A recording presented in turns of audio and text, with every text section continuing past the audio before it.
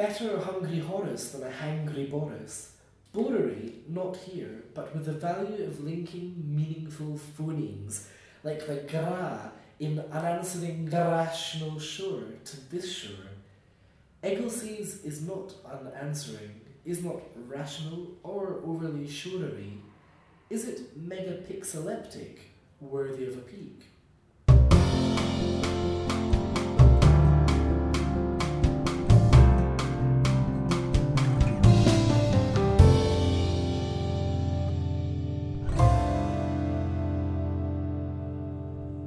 You're listening to a Scottish Poetry Library podcast. Hello, this is Jennifer Williams, Programme Manager at the Scottish Poetry Library, and I am sitting in the space with a very good friend and wonderful poet, Iain Morrison.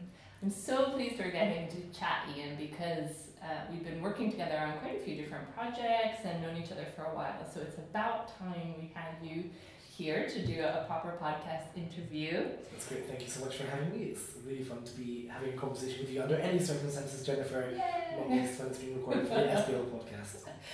So I'm just going to share a few bits of information about you with our audience. Sure. You have a very collaborative practice, and I think when I first met you, in a way, it was through your work at the Fruit Market Gallery, where you have your day job. So, and you organize events there and work with audiences in different ways. So, I've always thought of you as someone who's very much, one foot at least in the art world and a poet and interested in music and other things as well. You're a wonderful performer, and I've seen you give extraordinary performances in a variety of different contexts, and that involves both live literature and live art, and projects have included the sung staging of texts by women Beat Generation writers, a lecture, presentation and performance with classical musicians for New Media Scotland Syndicate Series, and Subject Index, a durational installation of the complete poems of Emily Dickinson, developed in residency at Forest Centre Plus, and toured to Berlin's SOUNDOUT, a New Ways of Presenting Literature Festival in May 2014. And you've also been having an increasing number of publications popping up, which is wonderful, including work in serial publications such as HOAX, Soanyway and Scree, and most recently, I think, in Burning Sand. Yeah, which was a great one to be in. I love the production of that. Such a beautiful publication. Yeah, from Good Press in Glasgow. Yeah, it's really wonderful one. All good publications to be recommended. And I should just briefly mention that one wonderful thing that we got to work on together recently was the drag queen event as part of the Scottish Poetry Library live program. Yeah. Which was really, I think, one of our most well-attended and well-remembered events of that season, and that was with some other poets as well, and that was very collaborative and involved film and Skype and drag queens and the movement on the new balcony at the Poetry Library. Yes. Music, all sorts of things. So that was a very special experience for us. So it's great fun for me to do as well. But without further ado, what I would like to do is have you kick off with a reading, and then we'll chat a bit. Cool. Well, the first thing I was going to read is from a new series that I'm experimenting with at the moment, where, like you said, I'm cross-disciplinary in my interests. And working for an art gallery, I spend a lot of time listening to talks by artists, and it's had me thinking recently about a question I've never had an answer for myself, which is, how do you behave in a lecture to get the most out of what's being said to you? And I realised I got all the way through my undergrad degree without ever really knowing what I was meant to do in a lecture, so I spent a lot of time sort of writing things, thinking, is this right? Is this going to help me in my exam or whatever? So recently I came across there's a great anthology of conceptual writing by women called I'll Drown My Book, which I believe you've got on the shelves at the library. That's right. And one of the poets in that, Leanne Brown, talks about how in some of her writing practice she kind of puts herself in situations where she's physically not compromised exactly, but affected in some way, and then we'll write on them and then do something with the writing that she makes, and it relates a little bit to there's a great trans poet called C.A. Conrad. I'm not sure if you've come across their work, but They do sort of poetry called somatics poetry, where they're basically like looking at how different physical conditions affect the writing. Anyway, she was writing in like rock concerts and things, so I thought, well, maybe I can use that physical constraint of being in a lecture room and writing just continuously and see what comes out. So I've been experimenting with that, and what I'm coming out with is sort of something that feels like a staging of the encounter between my ability to apprehend something and the content that's making its way into the language of the person presenting, and just sort of try. I'm just really interested in that interface to kind of answer the question for myself as to what happens when we listen to someone giving a talk. So this one is called 24/4/16, so 24th of April 2016, Edinburgh College of Art, Helen Douglas. The field of books and their publishing has really exploded in the past few years. Small press collections, a primary place to place your ideas and emotions, and how it goes on. You have poet N. Schull. You self-realise in private, in a quiet space, like Mary Queen of Scots, the page itself and its cast company shadow, architectural, used as a cupboard. Also its thinking, chilled, running down the spine, curlicue. Thinking of a whole book, with the turn of the page you get into sequence, be calm. You're looking this way, you're looking that way. Lay these texts out across pages, something that I could book scale. I cross pages with cluttery, hard words. This is kinesthetic, this is moving. The discourse became the paper in the book, the manuscript I made. Finally here, supposed to have been, by the skin of my long, big sentence, can be opened out. Codex conception, scroll. The app was refused. It's so beautiful, I teach it. I used the page, in a sense, to evoke the pastoral, but I began to see the space Helen keeps throwing back to the physical, peeking through the seam's mistress, a passionate shepherd unproblematized in a monostructural space. I'd never have put it that way myself. Helen divided the page. You're looking this way, you're looking that way. There is another way of doing time I can't go into. Maybe these speech traces out. The peeling of paper vadu concerts a freshness to explore the subject. Think book.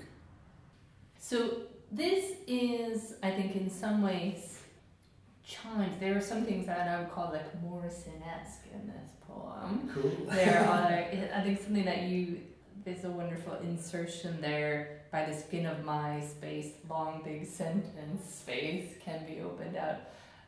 Slightly saucy, but suggestive, but also it feels very evocative to me of, I don't know, putting the kind of physicality of the body sitting in the lecture room back into the text. But I'd be curious to hear you talk a little bit about the actual process. How much of this is quotation, or how much of it is it just totally a response coming from your mind while listening to the lecture? And also about the placement on the page, because it's hard for people listening to know this, but though you will have heard it, I think, in some of the pacing of the way Iain read it, but the words are very carefully placed over the open field of the page. Yeah, well, that was exciting to hear your response being that you got a sense of the body being placed in the text that I was reading, the words of that, because in some ways Helen Douglas, who's the book artist that I'm working from here, is an ideal person to kind of start with that project with, because she talks very much about the implication of the physical body in the act of reading a physical book. And one of the things that I find exciting about her work is that she's always thinking about the kind of the physical way that the eye can rest on a page, the way that it's moved across by kind of something that she's doing with the form. And you hear me in this talking quite a lot about the architectural form of the book, or the way in which the book scale being something at which we can meet at a certain size. So I'm excited that came across, and I guess for me it'll be interesting to see what happens when I'm writing about someone who doesn't have those similar somatic concerns. With this, I started by transcribing everything that I'd scribbled down in my notebook at the time, and then laid it out on the page, so it was a dense block of text, and then worked on it, I guess, almost like it was a ground, like a sort of painted ground, sort of excising things, moving things to the left and right. And with this, an idea kind of emerged from something that she said, which is to do with what I was just talking about, where she said, you're looking this way, you're looking that way. And I thought that's kind of a nice hook that comes twice, about the way that literally, the body is angled in a certain way, and then you experience a move to look at the other page. So literally this division between the page, so the columns start to kind of become more divided, like on the page. You can see how it kind of starts to fall into the order. So to the extent that that's what she's talking about, that's something I'm trying to mimic, but also through editing the text and thinking about it further, I let it find the form that it ends up. And I love that even some of the words you're using to talk about editing this text-based poem are what I would call words from art practice or painting practice. Which speaks again to your interests and background. And did you, is any of this found words in a way taken directly from the lecture, or is it all? There are some. So the scenes mistress, I think that was actually something that Helen was talking about, having visited a sewing studio somewhere in London, and like looking through the door to see the scenes mistress. So sometimes these things are what the person says, but also what I think I'm trying to do is to notice how it sets off thoughts in myself. So in my notes, there'll be a couple of sentences that the person I'm listening to has said, and then that will set me off thinking. And I find it's quite a thrilling feeling, actually, that I'm getting, where I didn't think there was time to think while you were listening, but I'm realising that apparently there is. That somehow there's a kind of almost out of time experience that I have in those contexts where I kind of just sort of go off on a little train, and then somehow once I finish that, manage to kind of slot back into listening to where the speakers got to at that point. So I guess what I'm learning about my listening process is that it's less passive than I would have thought had I not tried to chart it with words in this way. And it makes me think, because I had done, actually for you at the Fruit Market, note-taking poetry or art response poetry for the Louise Bourgeois show. We did an all-nighter, and I was writing throughout the night and trying to make work from that. Yeah. And you've continued with that, with your work with Catherine Street. And responding. But I think I'm curious about, because so what you were talking about at first, that idea of all through your undergraduate, you were writing things in a notebook and taking notes, but you weren't necessarily sure what you were doing or achieving in that process, which I totally relate to. And what I found when I started doing a little bit of this kind of exploration was that it made me remember just as well, if not even better, the experience of the lecture than I think had I just been taking like really straight up lecture notes or something. Idea of actually some creative part of my brain being engaged as well while I'm responding to an artwork or an experience. I think actually somehow burns it even more deeply into my brain. So I think, I guess just to say, I think that's a very exciting experiment, and probably I feel like we should tell all undergraduate students to write poems during their lectures. And they can write about whatever they want while it's happening, but they might still remember more. I guess you have to pay some sort of attention, but paying attention isn't being slavish in a way. I think one other thing that I just wanted to say about it was that I'm very keen, because in this series, there's going to be the names of the people from whom I was taking note. I'm very keen not to put words in their mouth or kind of seem like I'm doing that. So it's important to me in this to not kind of create a false impression that, Helen Douglas said this, where she didn't say it. So I'm finding that sort of ethically interesting, just because there's nothing about what I'm doing that wants to, make people uncomfortable with that, but it's more to try and capture an active listening, an active attention. That's wonderful, and I think it's interesting because I think there is this kind of work is a development, or I would say falls under a very big umbrella of ekphrastic writing in a way. So, maybe a very traditional definition of ekphrastic writing would be looking at an artwork and writing a poetic response to that artwork. Yeah, and I hadn't thought about it so much in that way. So I'm interested that you're saying that. Yeah, no, I just think in that, obviously poems often start with a spark of inspiration or are generated by an observation or an experience that the poet wants to respond to and capture poetically.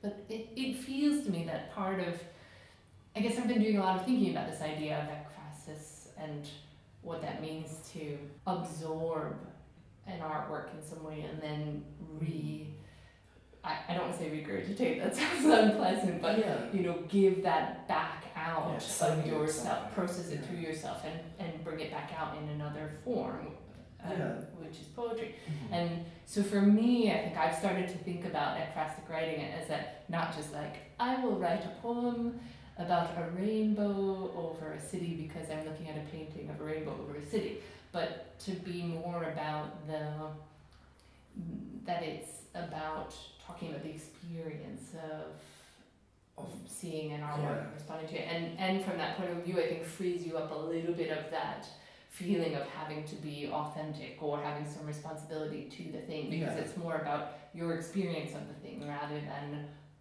that you're trying to reproduce the thing itself. I think definitely in terms of something that's aware of the extent to which the person transmitting the poem is someone who's experiencing and who is limited by virtue of being a human being, which we all are. Where I feel like one removed from the kind of ekphrastic processes, because I'm interested in starting with language, how we experience language as the starting point, so to respond to the experience of hearing language with written language. There's something slightly pretty different from that, but I don't really know what it is yet, but I'm working it out. Okay, great, I like it. I'm interested. Okay, so that's an ongoing project. Mm-hmm. So we will... the project's called Art Talk Notes. That's the working title. So, nice. And I think that this would be a good time to move on to our next poem. Sure. So that was kind of a more conceptual end of things, I suppose. This one is kind of a sort of more traditional kind of love poem. Is it still a love poem if it's a after the event? Is that a love poem? I don't know. I was just having a similar conversation. My partner and I have been watching Game of Thrones, and there's someone who dies and comes back to life. He was murdered, and I said, "Are the murderers still murderers if the body comes back to life?" Yeah, question. Is a love poem still a love poem if the relationship has ended? Yeah. I think it still is, because I think it was written from that point of view, They killed the guy. Just because he comes back to life doesn't mean they didn't kill him. Anyway. Well, this poem, I'm also pleased, is being included in a book that's coming out with great, marvellous publishers that Claire Askew and Russell Jones have edited. They were asking poets to submit poems from different areas of Edinburgh, and this is something I've been wanting to write after a walk that I'd done, and it stretched a little bit. It was to South Queensferry, which, for those of you who know the geography of Edinburgh, is a little bit further outside the city than perhaps it ought to be, but they've selected it for inclusion, so I guess it's good enough to make an exception for it.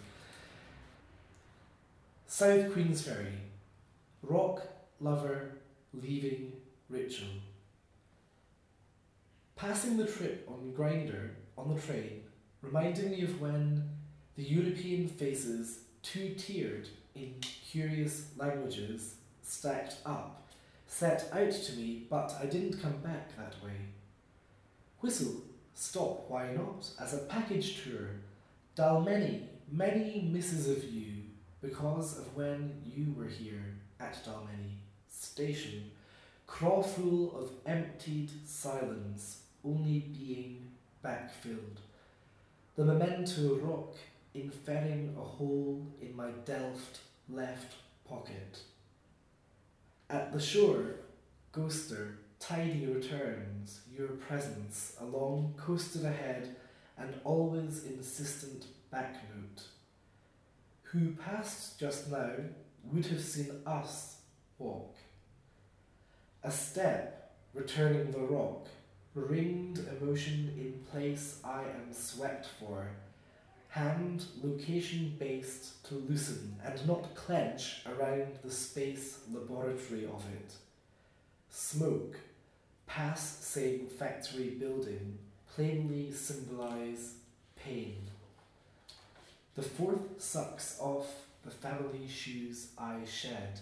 In this calmed, cyclical, supportive piers go up, not quite under my chassis. A rock swap? How an attractive boy walks by I wish to be walking into. Arm smells, woody here and a bit fewer. But rain, homing, a humming I'd forgotten in now to the rocks, to the choice made not to progress. Where the pipeline is, keep walking, grass and rack, the same ground given over thresholds of nicotine, sickness, no weed to share with you. Sorry for the ash in your rock pool, my gentleman walking, my megafauna. Rock back. The housing wasn't fitting, undulating blue parallelograms, throwing to beach the beach-combed stone. I thank for you the gods of the gays and the Scots and the broader Celts and Kelps. Bear mermaid, steer on one line municipal, don't present with me at the rock depot. This ended, and to know it was here, stand, the colour fade of the sands drying. This feels like it's got a real narrative running through it, and there are all these beautiful complex descriptions that I think really pull you in, and you start to really feel like there's a very intimate little scenario that you're witnessing. And at the same time, I feel like you often write it, you know, as we've mentioned a bit before, but there's a complexity to the language, it's very honed and intricately described. How do you write? Do you write a lot and then cut it down? Yeah, for this piece, and increasingly actually, I start with something that feels quite like a journal entry, and on this occasion, while making the walk to return back to the shore, a rock that I collected when I was with a lover, I wrote during the whole walk. So I was kind of, at first, like, I looked really odd doing this because I was sort of walking along holding a notebook, sort of like, you know, scribbling away.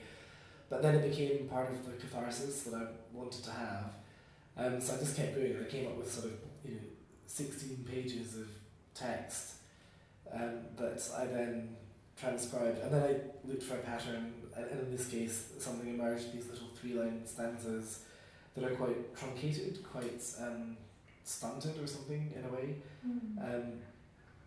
quite gnomic maybe, that I then kind of like set as my formal challenge for how I was going to arrive at the poem. And then something else that I enjoy doing is something that I got from my love of Emily Dickinson, which is to have semi sort of standalone phrases that could syntactically link to something either preceding or following them, but might not quite make it easy for you to parse them that way. So with these, there are these kind of almost sort of beachcomb phrases or something that are sitting there almost with a kind of, you know, flow going through them, but one that's quite choppy, I suppose. Yes, which is interesting because again, it's wonderful to hear you talk about it in another totally other way, but that you're really somehow bringing the physical experience of being a writer or a poet into the creation of the poem, which always happens, but I feel like you're doing it in a specific way. Yeah. Well, certainly by kind of trying to kind of let the ritual dictate the words. Because I remember writing, I think it's another poem that I talked about, like what happens when you're writing on a train and someone sits down next to you. Like it changes. Like maybe the writing gets smaller because you're like, oh, I don't want to see what I'm writing, or maybe you kind of like censor yourself in a sort of funny way just by the presence of having someone else around you. So there was definitely something in this poem about me confronting like a sort of public feeling of loneliness or something, and like what it's like to be here writing something that almost kind of, I will have these feelings and I'm not going to kind of let the polite German cyclists lessen the impact of my sadness or something. Yeah, there was something about like writing as a way of anchoring your experience in a space that might have lots of other things going on. And yeah, I love as well that formal challenge you set yourself of these little, almost haiku-like stanzas. Yeah. That is evocative of how you describe the experience of writing, taking a few steps on the beach and writing some notes, and a few steps and writing some notes, and in a funny way that feels to me also like that, if you do have a big emotional experience that you're trying to recover from, emotions can come like that, can't they? Have little packages of emotions you have to work through almost. Yeah, I like the way that with the form thing like that, it lets you kind of have subtle changes in tone throughout it. So there's points where I let myself become a little bit whimsical or something, and it's nice to be able to do that, and then sort of hopefully, maybe that feels like quite a traditional thing to kind of have the kind of the hard hitting bit, then relieved by something a bit more kind of playful or something. I really love delft left pocket, which you have to be careful how you say it, but even looking at it on the page, it's got all the letters are linked to one another somehow in the sounds. It's wonderful. So again, there's that kind of playfulness of language, and exactly what you're talking about. It's able to, you could say, like the waves, up and down in its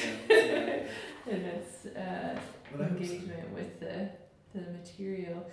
And so I'm curious to ask you a bit, seeing as you brought it up, a bit about your relationship with Emily Dickinson. Oh yeah, for sure. How you found her and what her influence on you has been. Yeah, I mean for me, she was someone that kind of stood out from school teaching. I had a really inspirational English teacher who's also a poet called Henry Marsh. He's still working, doing interesting sequences around Mary Queen of Scots and John Knox. Yeah, he's great. And he was so enthusiastic about Emily Dickinson that it kind of, well, I wouldn't say it rubbed off me, but he certainly created the space for me to have an encounter with her work. And I remember having that thick volume, the Johnson collected poems that Taylor have, and just kind of carrying it around with me for years, since I was a teenager onwards. And at a certain point, I realised that I wanted to really have the experience of reading all of her work, because I've been treating it a bit like the I Ching or something, like dipping in for an answer. and that's how that performance that you mentioned in the introduction came about, where I read all of the poems in that particular volume. I mean, I think with her body of work, there's always kind of new fragments, sort of like that have an interesting status about whether or not they're part of the complete poems or not, or how you categorise.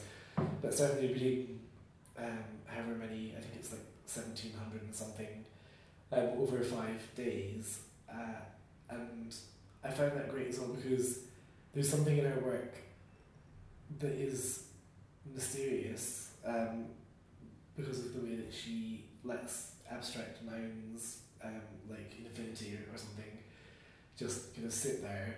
But through reading all of the poems, I started to spot, it was almost like doing an Emily Dickinson Sudoku. You could see, oh, right, she's using this word, it's a bit more clear what she means there. So if you take that meaning of whatever the word is, like infinity being an example, and then slot it into another poem, then that kind of unlocks the next bit, and then you can maybe sort of almost that she's teaching you her own way of using yeah, language. I think so. And then there's another great thing that I mentioned, because anyone who loves Emily Dickinson, I think, might get something out of it, is there's an online site with all the definitions from the dictionary that she used, which kind of leans towards more mystical and religious definitions, so often it can help you to understand what she might have been thinking of as primary definitions that to us are not. And that's like, I think it's the Emily Dickinson lexicon, if you Google that, it comes up. Yeah. I think you mentioned something about kind of the PC-ness of what is and isn't talked about in things. And I think that in this poem, it's fair to say that I think there's a lot of kind of my experience as a gay man being sort of like slipping its way into the poem. And that felt like, I mean, partly I think I thought this would be a good moment to do that, because I know that Russell and Claire were keen to have representation from LGBTQ voices in the anthology, and sometimes, and you might have had this experience as well, I don't know, writing about sexual experiences as a woman or something, where you can feel like, oh, that's not a polite poem for this context or something, or like, but I like that there's more spaces being created, not least by us and what we're doing, to allow non-mainstream experiences of life into the discourse. I mean, that's kind of like, I think, what poetry should be doing all the time anyway, because no one wants sort of averaged out what you expect in a poem. But I just noted that when I was reading it just now, that even I kind of slightly have that kind of like, is it okay to say like the gods of the gays? And I'm like, yes, it is. It's definitely okay to say that. You know, like if Auden can talk about the household gods or something, then I'm going to riff on that. You know. Absolutely, and I'm so pleased that you brought it up, because I was trying to figure out if it was okay to just ask you about that, but we were just having that conversation earlier. But yeah, I think it's so valuable and important, and you know, on platforms such as this one and in publication, and that people are given that space and freedom to talk about their experience and their love making in all different ways and forms, because for such a long time those things have been edited out. And yeah, and it's something that I want to be confident and open-ended about the way that I present my experience, but I don't want to fall into that kind of occluding my experience under a kind of mist of euphemism or something, because that's not useful. It seems to me there's kind of two processes that can happen. There's the kind of the thing where you do a generous act with your own experience, which is to try to transfigure it into something that might be of function or use to another reader, so it's not kind of self-indulgent, but that equally doesn't flinch from the truth of your experience.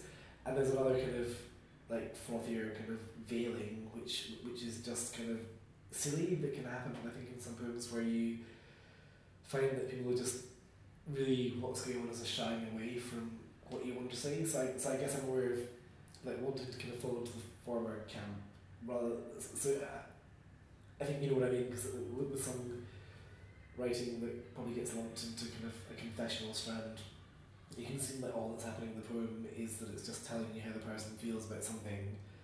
And for me, the poem always needs to do more than that, but you know, there's lots of ways that I'm trying to do more than that, but I will start with my experience, because I acknowledge that that's probably the only place that I think I can start. Mm-hmm. It is political in as much as I'm recognising the world that I want to see, and that I think we're lucky enough in Scotland at the moment to begin to see, which is a place where the LGBT experience is not just allowed but kind of celebrated at the centre of political life. And you know, it was great at the recent Pride March to see politicians from all the major Scottish parties talking. I mean, even the UKIP MP is openly gay. You know, it's kind of like it was this hilarious kind of situation now. So yeah, I guess I want to kind of in some way, just in moments like that's maybe what I mean about just allowing things that seem a bit clearer, that seem to record now what's happening now, how I feel now, what a possible aspiration for me to have now is in the poem, and not be shy of that. That's great. I think it's very brave and honourable and good. As you know, we could talk all day. We could talk all day, Jennifer. Yes. But I know it's actually a beautifully sunny, probably the nicest. This is probably our Scottish summer today. Yeah, it's the nicest good. day of the year. It's been a good year for Scottish summer. It's happened at least 3 times. I think this is a wonderful, perfect day for this final poem, which is called Sunny Sutra. So it's a bit of a follow-on from another wonderful poem you'd written, which was another sutra poem. So is there a sutra collection, a sutra series? I think what's happening is that I've settled on this term sutra, which I haven't read enough Ginsberg or other. I was going to say it's kind of Ginsberg. Yeah. I mean, I've kind of loosely borrowed it from those contexts. Like I think is it Sunflower Sutra? I think there's one by. But basically, like for me, what this sutra form is turning out to be is a way at certain points of like pulling back a bit and looking at quite a messy set of experiences, probably that have been captured over a couple of notebooks and a few months, and then trying to kind of sharpen them and pull them together into like a loose multi-part poetic form. So this Sunny Sutra, you mentioned the other one was Birthday Sutra, which I wrote on my 35th birthday, and I really enjoyed that process of doing that. This one I wrote for a trip that I made last month to Orkney. I went up with some friends to a very small island festival, kind of community festival on Egglesey, and I was aware that one of the things that happened at this community festival was that people shared their work, what they did. There was a lot of folk musicians, amazing folk musicians there, like the Gillespie brothers. God, I loved the guy's voice. It was to die for. But the idea for this one is that it kind of pulls together stuff and thinking about the experience of being up in this constant sun, which barely sets in Orkney for the solstice. So it's called Sunny Sutra. It's got 9 parts, so you can pace your listening. 1. But as with John Donne, as with Frank O'Hara, it's a lie. A lie someone needs to tell, may it be Mobby and Mappy and Bobby and Rob Bibimap the Chanticleer. They would all come here too, but we fence them out. Or maybe they wouldn't. It's too corncrakey. We think us corny crakes. I say we, supposition, by presumption. But here it's the only way to start stealing annuity and to hope to stay in one full circle of the long-to-vanish sun. I'm so grateful for your heated body map that, like mine, has years to go to give its hotness up. 2. I mean, I have another one of the same design already. If I feel fine, that's good. After all, this is day 2 after the first craniosacral massage. It was earlier this evening, actually. I'm not sure why I lied about that.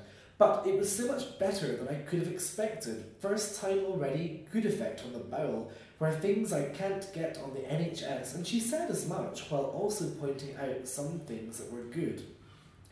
She showed me a hip hitch and talked about various muscles. There was a question about whether her lack of confidence in her own ability to hold a relationship was holding her professional effectiveness back. Did she not take herself seriously?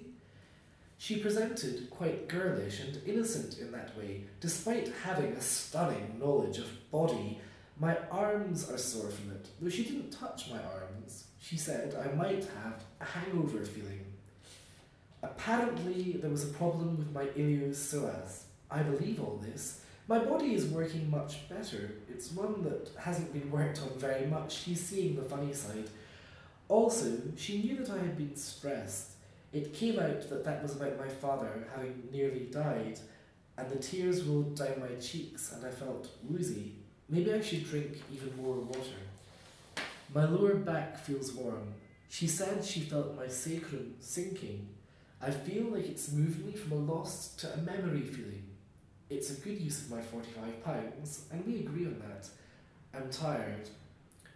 Lisa's coming soon. I might go to France. Maybe through subversion, mask has become less of an impactful category. I'm having a sleep.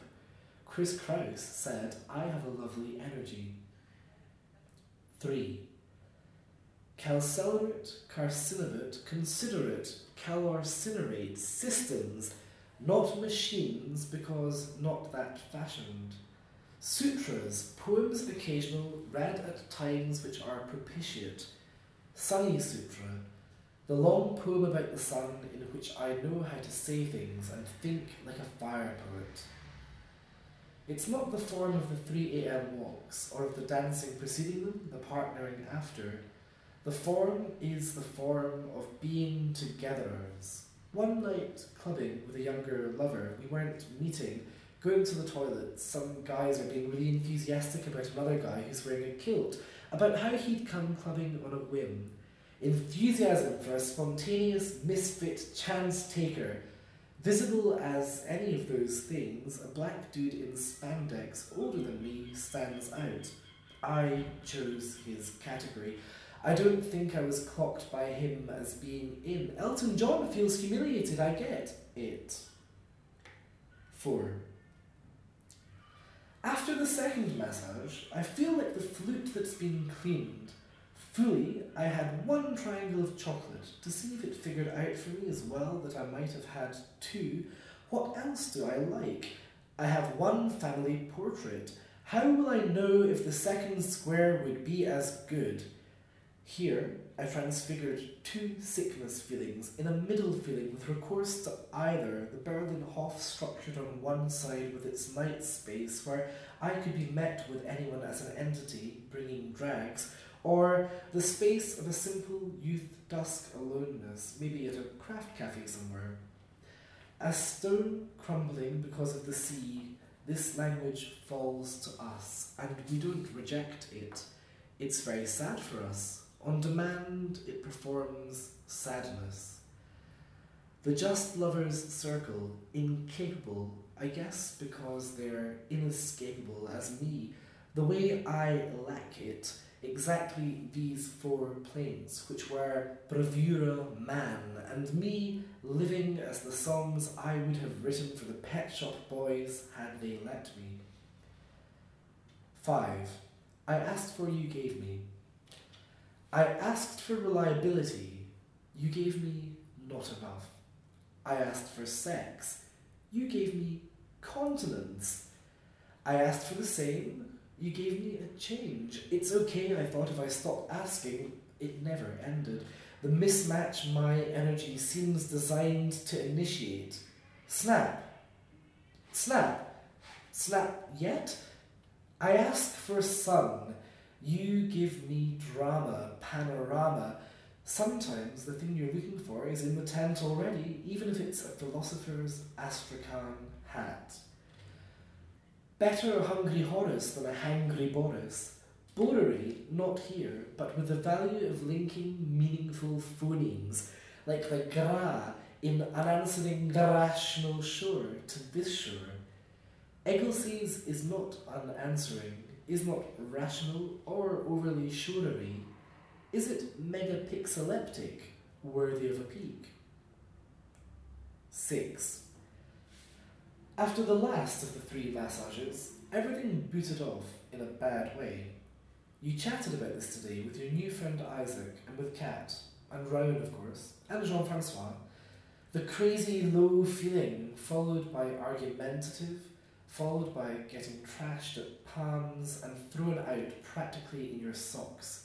The bruised body, the chipped tooth. What rough route through were you contemplating? Not being your own excluder in any way, the sick smelling of rosemary fries the next day in your communal stare. Will you go back for more release? 7. After the mass age. The sun comes for all of us. The sun comes for all that the sun comes for, it comes. For us, sun comers, the sun comes. For the sun corners all of us, a sun for all corners, and all of the sun for all of the corners. For we, in our sun corners, the sun cornerers, are cornered. The sun covers us. The sun covers all of us, covers for us. The sun covers for all. For all the sun covers for us as uncoverers, the sun covers for us. The sun colours us, colours all of us. The sun colours us all the sun colours. For us a sun caller, for 24 sun callers ours. The sun scunners at us, the sun scunners at all of us. The sun scunners at us all. For all that the sun scunners at us, the sun scunnered at, the sun comes. 8. It may encourage us at the best of ways. Something in the Poets' Theatre event, something in being massaged, brought me into my solid self, in an useful, in an irrefutable way. It's light now, at I guess about 10 o'clock in the evening when I'm writing this, and will be lighter still next week in Orkney when I'm sitting there relaxed or maybe lonely. Why not both? Both sun signs are entirely possible.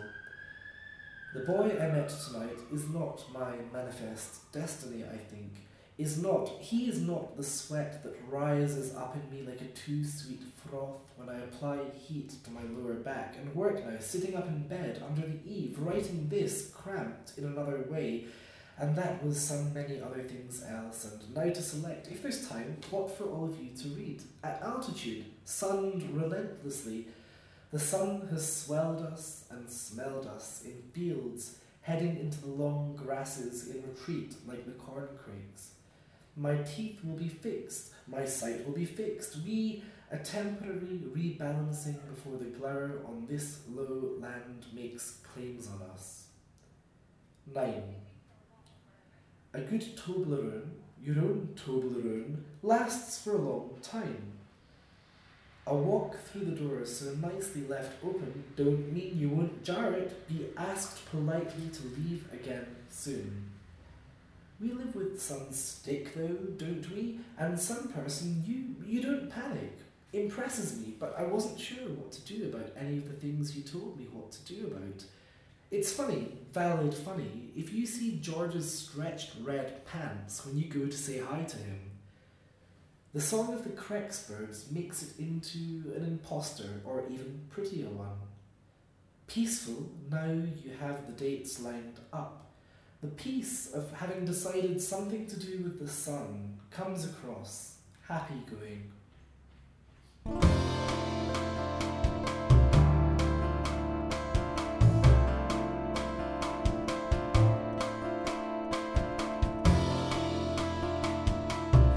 Thank you for downloading this Scottish Poetry Library podcast. For further information about the Scottish Poetry Library, visit our website at www.scottishpoetrylibrary.org.uk, follow us on Twitter @ByLeavesWeLive, and find us on Facebook.